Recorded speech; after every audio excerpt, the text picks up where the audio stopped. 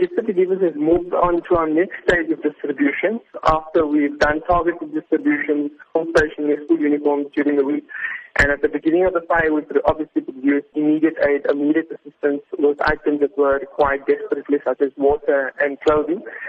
And now we've moved on to a more medium-term goal, which is distribution of food parcels, hygiene products, and detergent products. So these items are designed to last a month for families of 4 to 6 people, which includes staples of a diet such as maize, rice, cooking oil, and so on and so forth.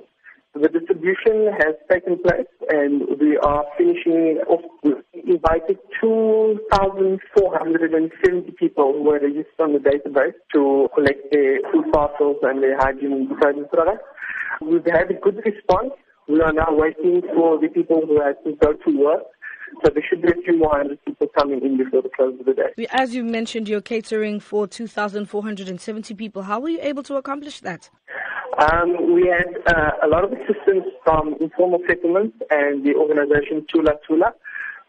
We were provided with the database of the names and the phone numbers, and we had an SMS sent out so that all the people who were on the database received the SMS to come and collect their items between a certain time period. We understand that the residents at some point were told to stop rebuilding in the same area.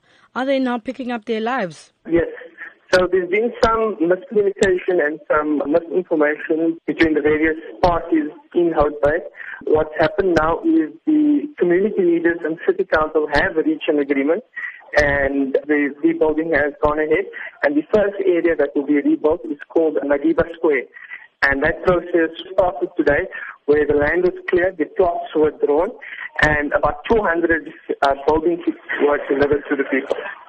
How long will Gift of the Givers remain in the area and provide assistance for? Well, we've been active for a week. We expect to be at least for the next 2 weeks involved in some capacity or the other.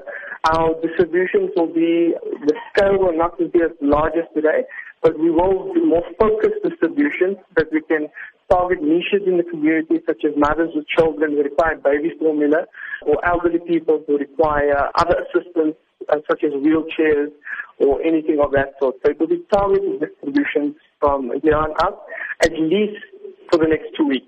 What would you say to those who have shown support in assisting the Hout Bay victims? We are very grateful to the community of Hout Bay and Cape Town for the generous outpouring of donations.